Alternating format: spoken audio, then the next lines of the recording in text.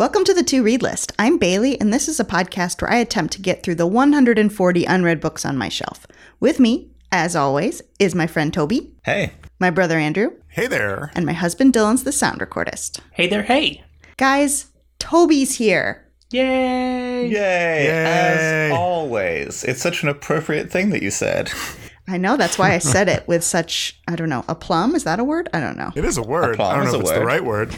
Yeah. Toby, you must update us on all things living in an RV.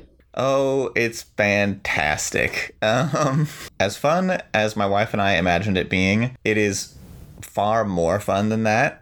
And as stressful as we imagined it being, it's far more stressful than that. It's one of those experiences where like there is no middle of the peaks and valleys. It's just like either the most fun you've ever had at once or like the most stress you've ever experienced at once. So it's like that. What's an example of like a most fun moment and a most stress moment? So one day we went to the Umpqua National Forest in Oregon, and we were like, let's check out these hot springs. And I've been to like some hot springs that are like, you know, somebody slapped a hot tub on a pile of rocks and was like, this is a hot springs. So I was kind of expecting that, but instead we went there and it was like this like 150-foot vertical cliff with like natural rock pools in it and 108-degree water that was like coming out of the cliff, and you could start at the top and they were really hot and then they got cooler as you went down, and there was one on the same level as the river and you could like sit in the hot spring on the level of the river, and there were like bats in the hot spring in like a little cave in the back. It was crazy. So that was a highlight. Did you say bats? I was like, I was with you until you said there were bats in the hot tub with you. Like Bartok from Anastasia? Yeah. Are they Yeah, it talking was like to you? Bartok. He had like an accent and he had boots. Did he have a boots? Is it also like don't know. like Batty from Fern Gully? That's, Yeah, I did he think do I'm- a rap? I mean, maybe in bat language.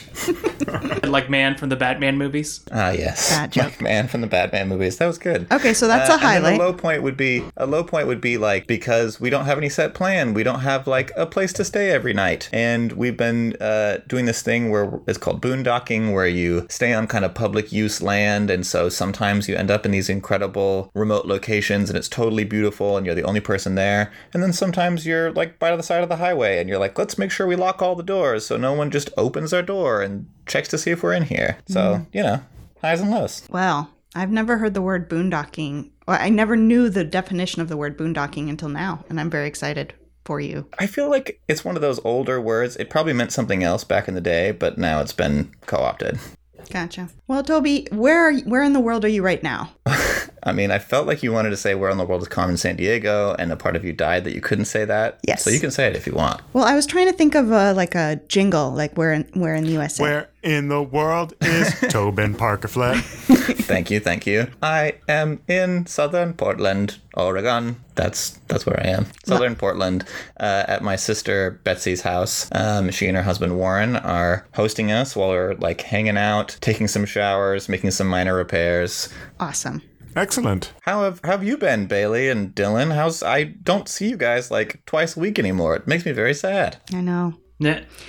We're good. Maggie is walking up a storm. She's just walking everywhere, which is very cute, except now she's a very smart baby and she knows where I am at all times now. And so like if I'm brushing my teeth, she'll like walk into the bathroom and be like, I would like to stare at you brushing your teeth. And if you don't let me, I will be very upset. Are you a private brusher, Bailey? No, I'm fine with her coming in. It's just kind of weird to be like, oh, hi, Maggie. And it eats into my playtime too because I'll be playing with her and it's like, well, what do you want to do? I want to watch mom brush her teeth. Oh no. And she doesn't say that. She just says, mama, mama, mama, While walking over. while walking.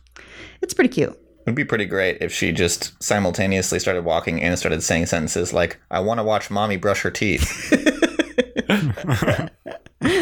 That'd be good. How are you, Andrew? How is Woodstock life and boondocking? Well, I haven't been doing a lot of boondocking. Woodstock has been good. We had our first major repairs. We got our roof fixed, but I haven't been there very much, honestly. I've been about and around. Jillian had a family vacation that I crashed, and then I was on a writer's retreat. And actually, I'm in Maine now, so I don't know. Woodstock's probably fine. Hopefully, it'll still be standing when we get back. Well, in all of our adventures, did anybody pick up any, shame? Why did you look at me when you said that, Bailey? I could tell you were looking at me from across the country. Bailey always looks to the east. It's not fair. I have a little shame. I don't know if this will come up on the podcast because I bought it because a lot of my friends are reading it now. So I don't know if I want to wait for it to be drawn by the fates or Dylan's devilish hand. But I picked up a copy of Crying in H Mart by Michelle Zauner, also known as Japanese Breakfast, the musical artist, which I'm very excited to read. I hear really good things about it. It's a memoir about her mother's death that is expanded from an article she wrote for The New Yorker, and I hear only good things. So I'm hoping to read that relatively soon. Awesome. Andrew, would you like to hear one more good thing about it? Yes. Yeah, I read it. It's great. Cool. What suspense you brought me there, Toby. Yeah, well, there you go. There's another good thing for you. Oh, excellent. Any other shame? Just the one shame. Just the one shame for me this time. Okay. Yeah. Well, I mean, I got a book, but we don't have to talk about it. Bailey.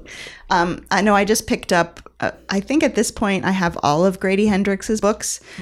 So I just got We Sold Our Souls, which I think is like a band plus Faust, which looks fun. And then I think I will have read all of Grady Hendrix. Wow. Tight. I was just going to say that it's fun to discover a new author and be like, I like this person so much that I want to read everything they've written. If you had told me 3 years ago that you would finish Grady Hendrix's bibliography before Jane Austen's on this podcast, I would not have believed you. I would have. Also, I would have asked you, who's Grady Hendrix? I guess I don't have any shame. I will announce some future shame, but I also want to just kind of hype up something I'm really excited about. Next month, on September 14th, The Wisdom of Crowds by Joe Abercrombie drops. And it will be the 9th book in his First Law series. It's going to be the concluding book of this giant fantasy series. And I will say something I'm a little ashamed of in my reading life is I have read all 8 previous books on audiobook this year without really meaning to. Reread or read for the first time? Yeah, that's a good question. Reread. Wow. Reread. Oh, boy. Yeah. He's one of my favorite authors working today for sure. And I mean, I have not been this hyped for a book release in a long time. All right, guys. Well, shall we get into it? Shall we talk about some ultimate truths? Shall we drop some truths? Let's give the people what they want, which is the ultimate truth. That's what we always promise during this podcast, right? Yeah. Toby, do you know any truths? I know Robert Rankin's The Book of Ultimate Truths. Woo! Boom, boom, boom.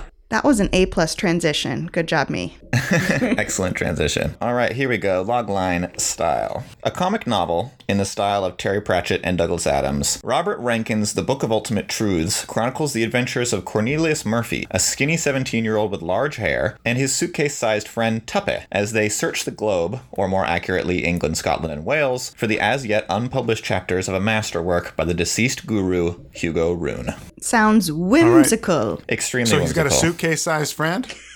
Yeah. Why we know that he's a suitcase size? Yeah. Well, I'll get into that. Okay. And I don't know if his name is Tuppy or Tuppa. I don't know. It's one of those ones, usually when you read like a fantasy name in your head, you settle on a way to pronounce it in your head about halfway through the book, even if it's a weird one. But this one I never could nail down. And they never say like, it's Tuppy. It rhymes with Cuppy. So there's no help. Anyway, so any of our patrons have read any Douglas Adams or Terry Pratchett, you'll immediately know what this book is like. It's like a madcap adventure where the plot is kind of as bendy as it needs to be to service any joke that the author wants to make. I'd have to say, if you know all those authors, if I had to rank them in the order of the faithfulness to their own world and their own plot, I'd go Douglas Adams is the most faithful, then Terry Pratchett is a little bit more willing to kind of throw plot out the window in service of a joke, and then Robert Rankin is really out there. He seems to be having a good old time writing these and doesn't really care too much about continuity. And I don't really mind because he actually carries it off, which is great. But if you had to rank in those 3 authors, what would you do? So this book is about like a young kid who is searching for the lost chapters of this mad guru's book, the Book of Ultimate Truths. Apparently, like an edition of it was published back in the day, but there were chapters that were too incendiary, that had too much truth, and they were suppressed. And, this kid is searching for them. And that's the whole plot of the book. He just goes from town to town and chaos follows in his wake. And it's a really, really fun romp. So Rankin does the classic thing here. He inserts sections of the Book of Ultimate Truths by Rune for us to laugh at. An example of a chapter that we read from this book is The Mystery of the Biros, which to us in America would just be pens, like, black and blue normal writing pens. The Mystery of the Biros. And he describes how all Biros are sentient and they hate to be used or in the company of one another, and they scurry off at the first opportunity they have to be by themselves and lose themselves. And this is all based on the fact that you can never actually finish a pen and you always lose it before it runs out of ink. So that's one of his ultimate truths, is that all pens are sentient and that they hate each other and they hate you and they run away from you. Gotcha. I love it. Cornelius, our hero, very typical of these books. He's very affable. He's very charming. A lot of these books have protagonists who are deeply uninterested in traditional work of any kind. They really hate having normal jobs, which always to me kind of indicates these authors really hated having normal jobs. But once they're given like a quest, they're very intelligent and they're very capable in relation to those quests. Tuppy is, the classic weird sidekick. He just seems to be a really nice person who is incredibly small. How small is never specified, but he's like falling into purses and like literally climbing chairs to sit in them. So like between a suitcase and a bowling ball, he's a very small person. When you said he was the size of a suitcase, I thought you meant that he was like square shaped. Yeah, I thought that you meant he was carried around in a suitcase the entire time. At one point he is. So there you go. Check off suitcase, though. You can't mention somebody is the size of a suitcase and not put him in one. Yeah. I mean, it's absolutely true. And thank God Rankin follows that rule. They have a mysterious patron who's sponsoring them on their quest. They have a terrifying eldritch enemy. They have a quest that sends them bopping along from location to location. And every place they visit, they leave in ruins. It's all very typical comic novel stuff. It's very fun. I was actually surprised that I'd never heard of Rankin, because this kind of stuff is right up my alley. And just from like looking around, it looks like Pratchett certainly was aware of him, because he blurbed a bunch of his books. So it's a very obvious comparison to compare him to Pratchett, because they're working in the same kind of style. And it's very interesting to see someone who's working so similar to someone else and then it just wasn't nearly as successful. So one of my theories about why Robert Rankin is not as popular as Terry Pratchett, and this is just shooting from the hip here, no real evidence, is Pejos, if you're not a follower of our Instagram, please navigate to our Instagram and take a look at the cover of this book. It is perhaps the most upsetting and hideous book cover I've ever seen in my life. I gave this book as a gift to my brother-in-law just yesterday, and he looks like he wished I hadn't given it to him. It's like if you don't have time to look at the Instagram, the background looks like psychedelic vomit. It's like in red and green, and then there's a picture of this terrifying silver man who looks like Sideshow Bob with like weird eyes, and he's holding out this furry fish to the viewer. I think because the Sideshow Bob guy has big hair, he's supposed to be Cornelius, the main character, which makes no sense because one, I like Cornelius and I hate this silver man, and two, he's not supposed to be silver. I just don't understand it. But on the inside cover, it is clearly stated that this is a Robert Rankin created statue. He made this thing, and he wanted it on the cover of his book. And on the inside cover, there's pictures of all the editions of his other books, and he has put his hideous sculpture on all of them. And, I mean, I literally would not pick this up at the bookstore. I hate the cover so much. And in fact, when it was given to me by my good friend and my wife's good friend, Sabine, I was like, oh, okay, thank you. and didn't really look forward to reading it. But really, it's a great book. I'm just imagining his agent or his publisher being like, wait, the statue again? Are you you sure? You sure there, Robert? Yeah, I'm betting that's the way it went.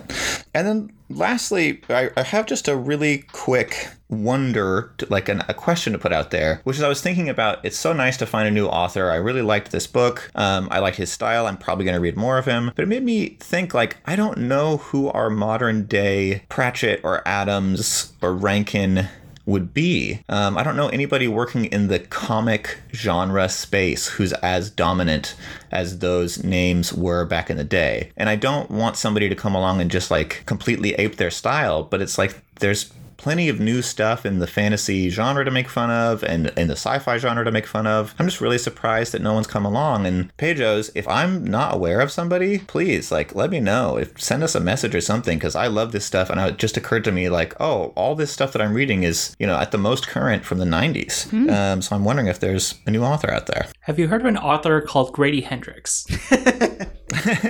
And also, please, dear God, I hope this new author is a woman, because the space is way too dominated by men in the past. And then, so yeah, real quick, elves. My elves are, it's funny, there's plenty of plot to keep me going, and Cornelius and Tuppah's friendship, I actually ended up caring about it, and I liked them a lot. My orcs are, there's a few outdated jokes, you know, it's now a 30-year-old book, gets a little cringy sometimes, but it's really not too bad. There's some fluffery with the plot that kind of crossed the line between like, oh, this is expedient and oh, this is too much. But overall, I loved it. 4 out of 5 stars, and I'm going to read more Rankin. If it had a different cover, would you give it 5 stars? So actually, it's funny that you mentioned that. There is a series called the Brentford Triangle series, and they are his most successful series, and they have better covers. They do not have a sculpture on them. So yeah, I think I would read. I'd be more excited to read them if they had normal covers.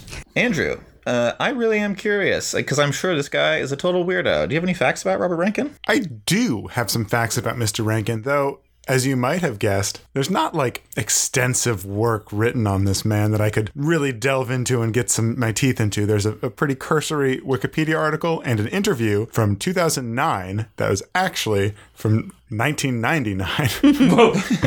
Oh, no, sorry, 1997. We'll see how up-to-date this info is. If Rankin, who is still alive, wants to write in and correct me, please get in touch. Robert Fleming Rankin was born on July 27th, 1949 in London, England. He grew up in an area of West London called Brentford. Up the Bees.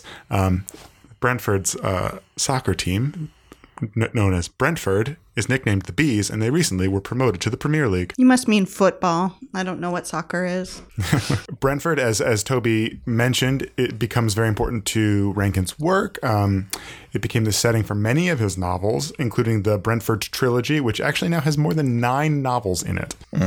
So that trilogy is a liberal use of the word. Rankin started out studying art, visual art, at the Ealing School of Art, where he had a contemporary you may have heard of, one Freddie Mercury. Oh yeah, I forgot to mention, this book is dedicated to Freddie Mercury. Aw. Well, there you go. I was going to say, did he specialize in sculpture? Sure. He tried making a living as an illustrator initially, but grew disillusioned with sort of the freelance nature of the job. He mentions, never getting paid or them taking forever to pay you. And it's sad that is in like the 70s. And now when we're freelancers such as myself, are still dealing with the same things. Many of the covers of his books, as Toby has called out, however, feature photographs of sculptures that Rankin has created. Those sculptures, as far as I know, all still exist, and there were on display in 2011 at a display in Lincoln, the United Kingdom, which sounds like Toby's nightmare. I like the idea that, like, really what he's passionate about is the sculptures. And he's like, fine, if I have to write a book to get the world to see my sculpture, I will do it. It's kind of like J.R.R. Tolkien wanting to write a book because he wants to make up a language. Yeah, or make a map.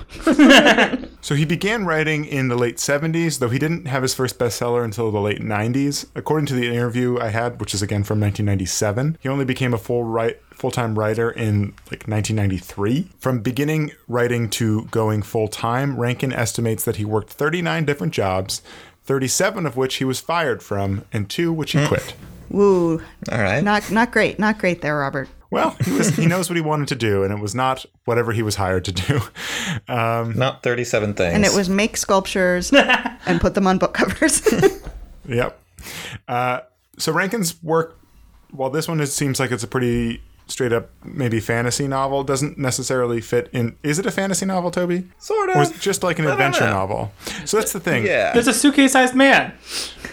His work doesn't fit neatly into any genre, so he refers to it in his own way as far-fetched fiction. Sounds right. Later in his life, his work acquired a group of hardcore dedicated fans, including a fan club called the Order of the Golden Sprout. Apparently, some of his work focuses a lot on sprouts as a little obsession of his. In 2015, he published his memoirs titled, can you guess it?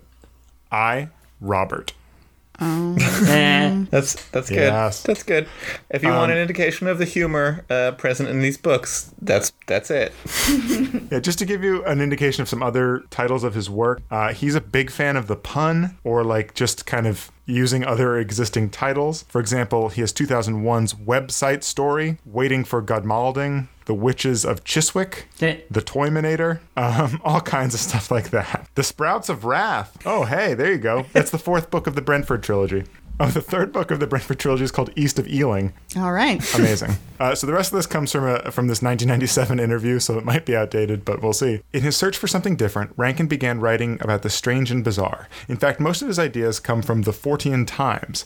It's like my Bible, shares Rankin, my major source of inspiration. Besides reading this magazine, he has, quote, a library full of paranormal and occult books. But not only does Rankin read about mysterious happenings, he also collects weird stuff. His ambition is to one day open a curiosities museum. Outside of writing and visual art, he's an avid carpenter, and he lives in Brighton with his wife, Rachel. All right. I would say all of that tracks for me. Yeah, all of it tracks for me too.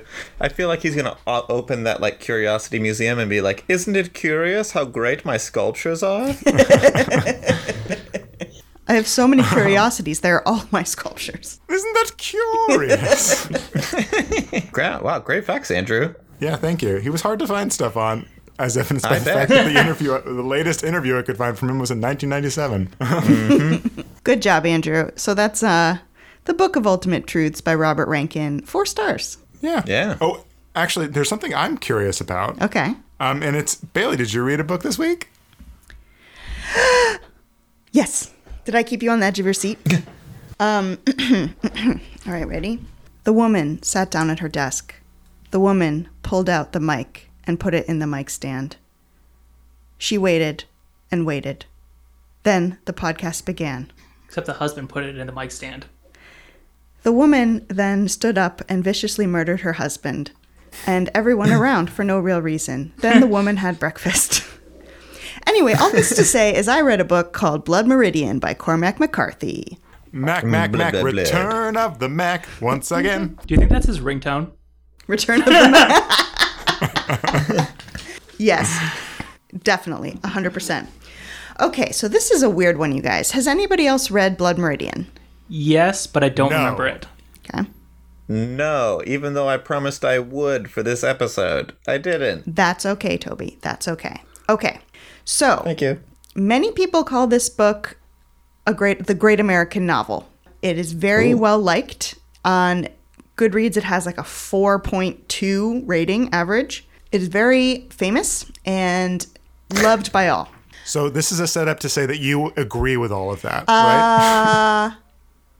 What this book is about is the narrator is a unnamed person called the Kid, who later becomes the man when the kid grows older. And the kid is living in the West, and he has a propensity for violence. And he joins a group of people, a gang that are set with killing a group of Apache Native Americans. And then once they kill and murder and scalp all those people, they decide they just want to do that to a lot of people. So they do that for about 280 pages. And then there's an ending. So that's what the book is about. That's just no commentary. That's just what it's about.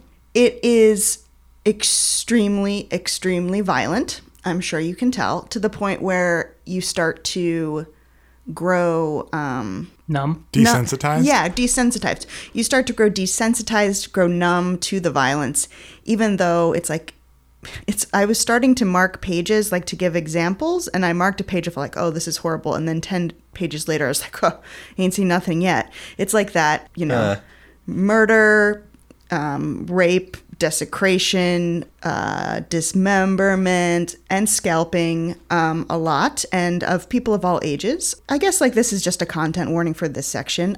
There's a lot of talk about murdering like babies and animals and old people, young people, women, mothers, etc. So it's just that for a lot of pages. With that said, it is beautifully written in a Hemingway like stark prose way. So when I was doing the woman sits at the desk, that was clearly like my attempt at trying to do Return of the Mac, Cormac McCarthy.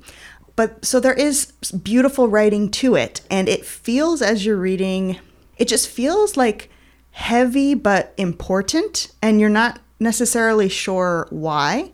Like at a certain point, it's like, why is this so affecting? Does this book need to exist? It's just violence and violence. But what is it trying to say about humanity? So it's like I went between hating this book and loving this book. It was very, like you said, Toby, about the RV. It was up or down, really no middle. There is one character that is, most of the characters are pretty generic, aside from the main antagonist, who's called the Judge. And he is a large man with no hair, who is basically, I'm not sure what he's supposed to be, either the devil or like a vengeful god on Earth. But he just shows up whenever sort of, I don't know, people have sightings of him, and then he's sort of always there when horrible things are happening. So he's a really memorable character, and I actually ended up reading the audiobook because I couldn't focus on the book because it was just too intense. So I had to read the audiobook so I could kind of zone in and out of the violence. If I hadn't had to read the book for the podcast, I honestly don't know that I would have finished it. I think I would have been like, yeah, I get it. It's done.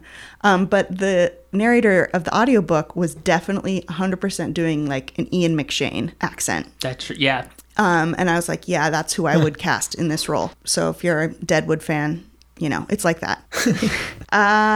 So I go back and forth with this one. There's a lot positive to say about the writing and about sort of the Americanness of it and how it points out sort of how awful humans are.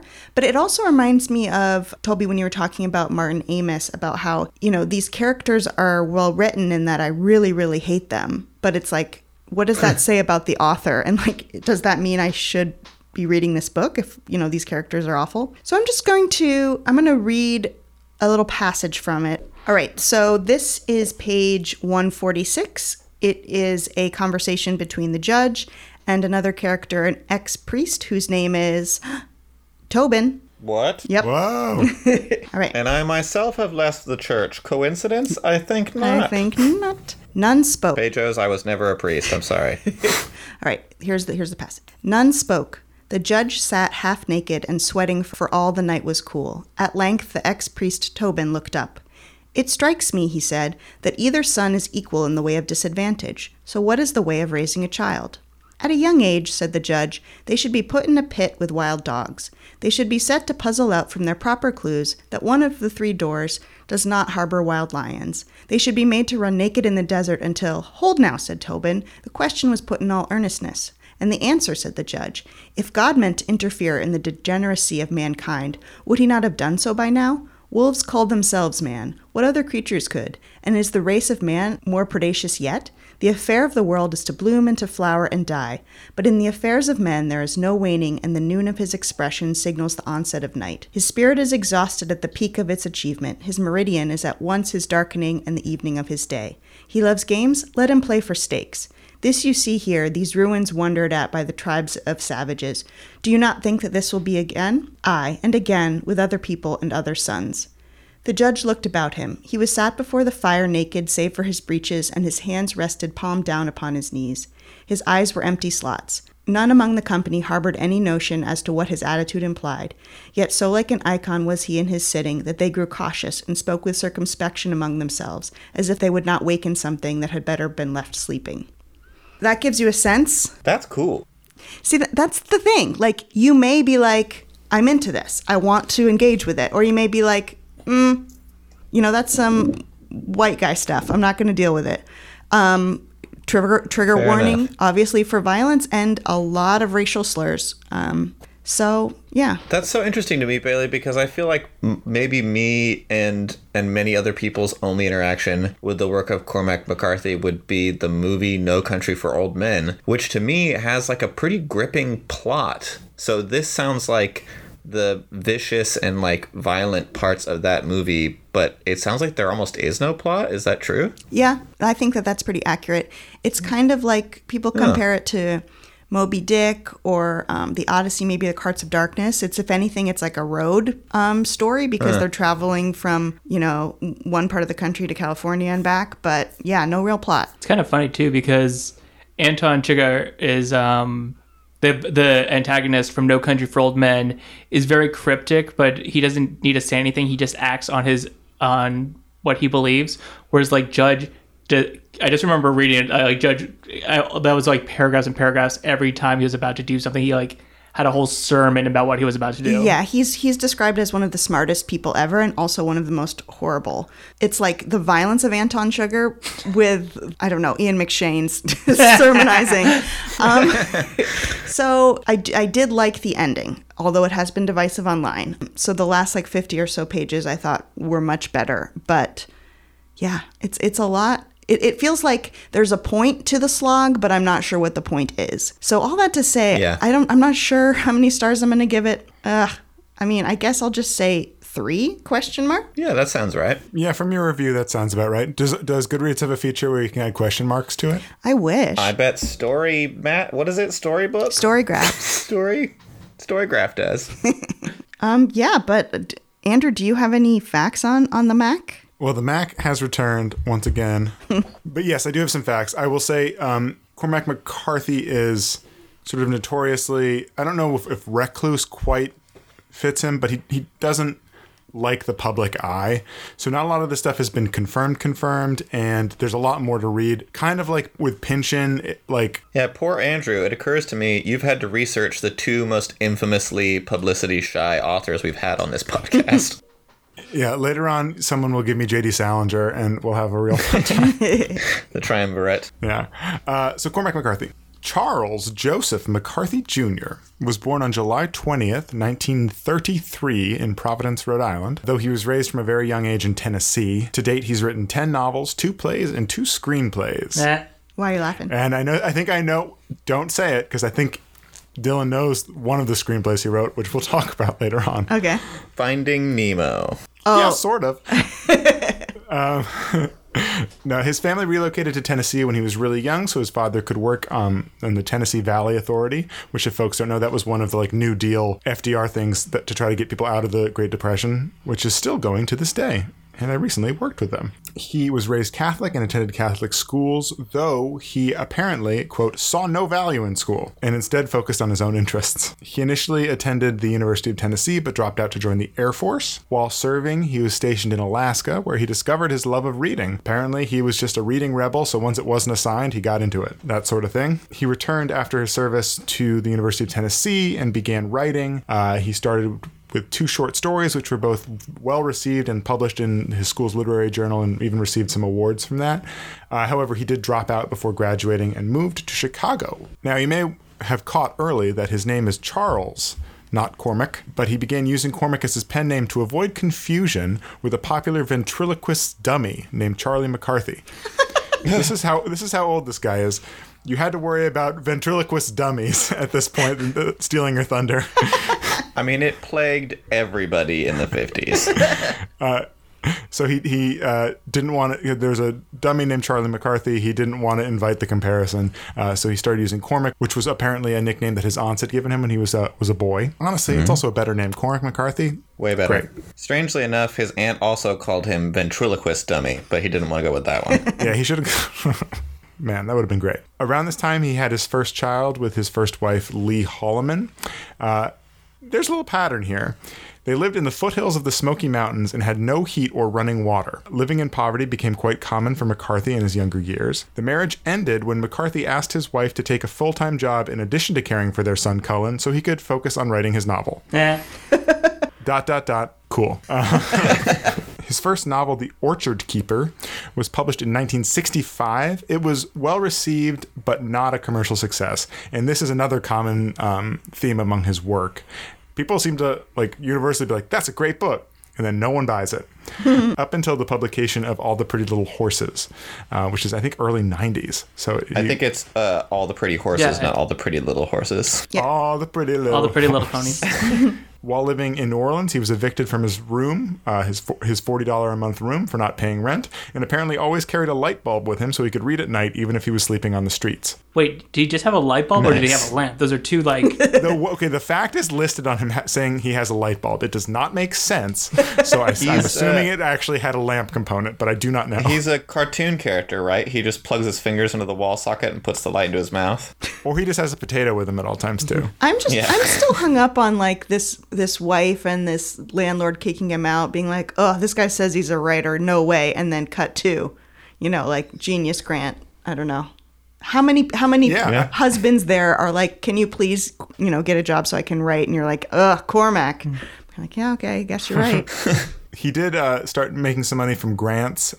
He got a grant to do research in Europe. And the previous pattern repeated himself, where he met Anne Delisle on this trip. They relocated to Tennessee and were so destitute, despite McCarthy apparently receiving and declining repeatedly speaking engagements that would give them lots of money, that they bathed in lakes and lived in a barn.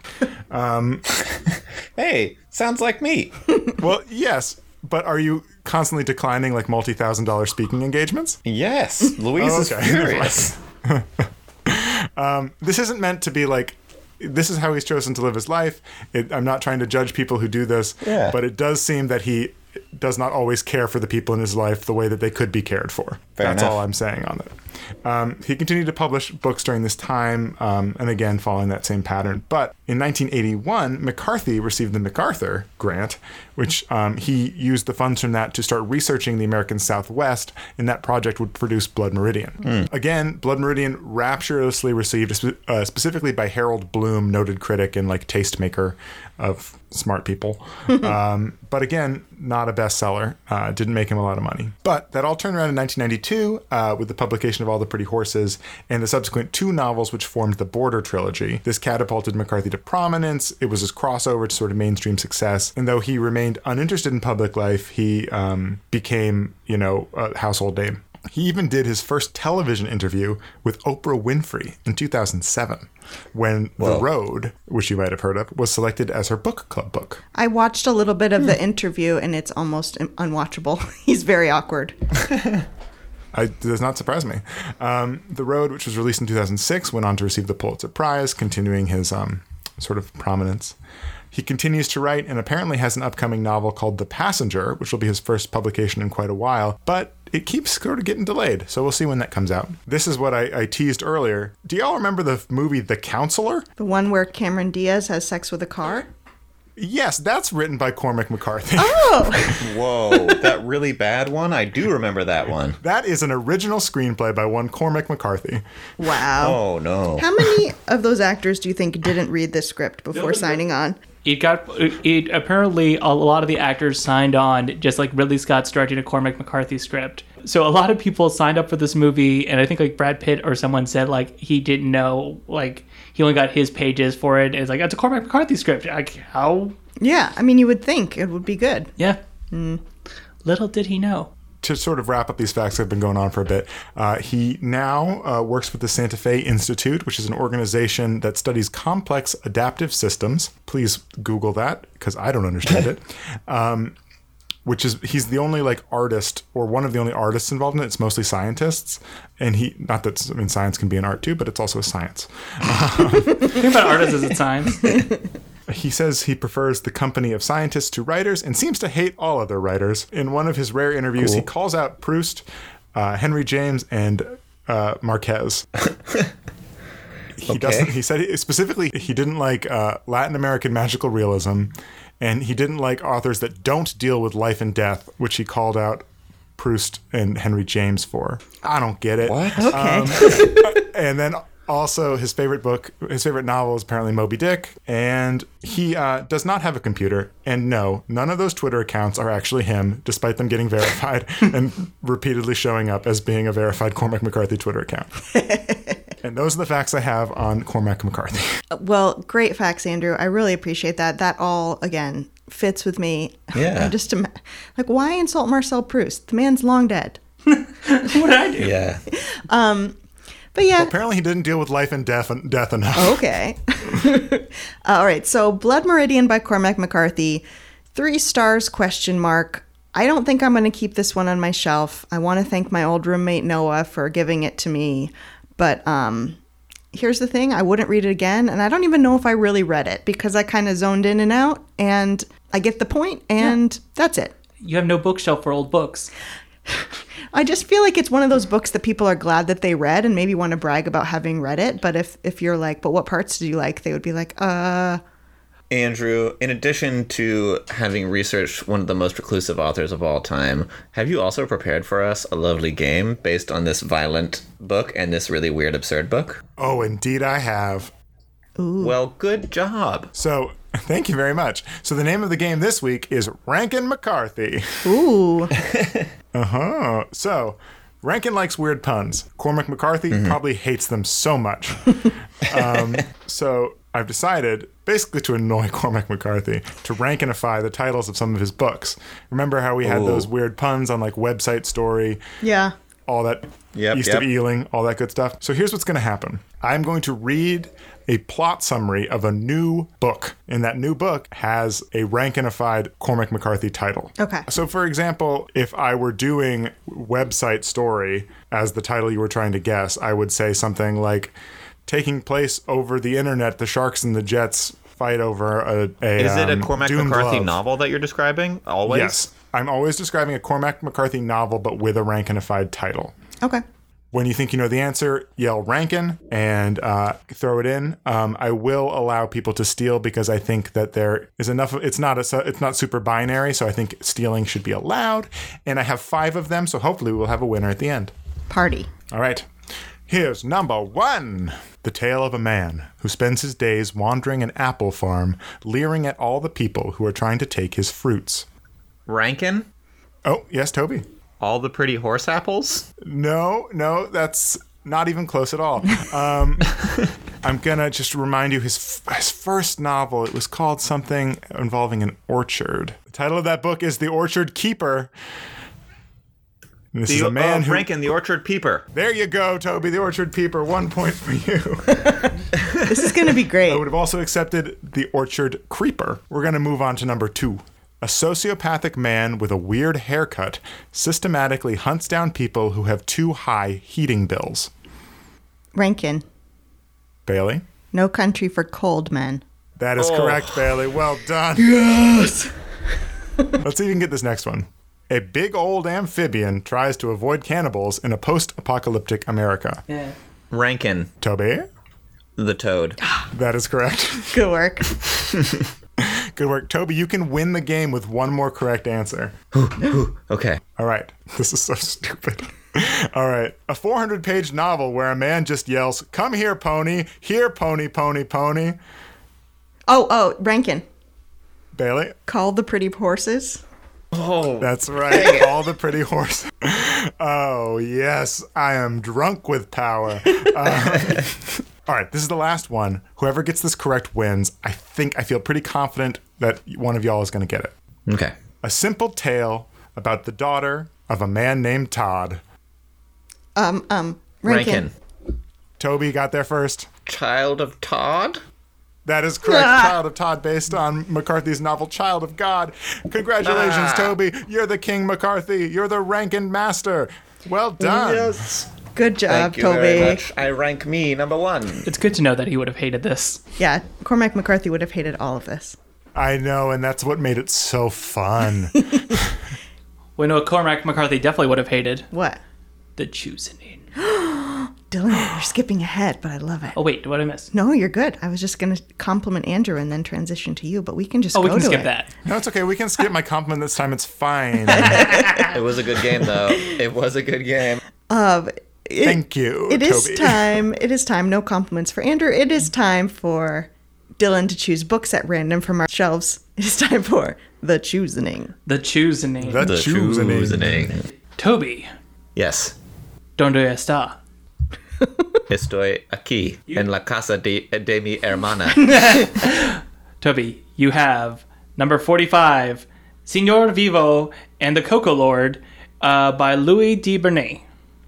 Nice. I actually, from your weird little intro, I knew it this time. Oh. I'm looking forward to this book. I know very little about it, but it looks great. And you know what Cormac McCarthy would have really hated? What? Having conversations with people. Uh-oh. And even worse, he would hate number 36, Bailey, Conversations with Friends by Sally Rooney. Oh, yay! Ooh. Well, you know what? Return of the Rooney once again. One Return of the Rooney. weird connection is that both Sally Rooney and Cormac McCarthy inexplicably don't use quotation marks. So, I mean, maybe they'd be friends. I don't know. Is Rooney's book enough about life and death exclusively? Ooh, good point. Is Rooney another author on the planet? I don't know, is she a person? Yeah, then he hates it. All right, yeah, I'm excited for this one. I really liked Normal People, and this one, you know, is supposed to be just as good, so I'm excited. So that means, Yeah. all right, in 2 weeks on our next episode, Andrew is covering Wuthering Heights, It's me. I'm Kathy. I've come home. and I am reading Conversations with Friends by Sally Rooney. Thanks for listening to the To Read List. If you'd like to get in contact with us, you can email the To Read List podcast at gmail.com. Follow us on Goodreads, Instagram, and Storygraph at the To Read List podcast. And if you like what you heard, please take a moment and rate us and review us on your podcatcher of choice, specifically Apple Podcasts, if that's how you listen. It sounds silly, but those reviews and those ratings actually do sort of expand our reach. And it would make us feel the opposite of how a Cormac McCarthy novel makes you feel. Full of love. And if you want secret chapters of an unpublished masterpiece shipped to you directly in the mail, all you need to do is recommend this podcast to a friend. Word of mouth is our best advertisement. And don't worry, I am the guru. I will telepathically know that you did it and send you secret messages in the mail. And don't be put off by that. Thanks to Toby and Andrew for co-hosting the podcast with me, to Dylan for sound recording, and to Miss Jillian Beth Turkey for composing our intro song. See you in 2 weeks. Happy reading. Books.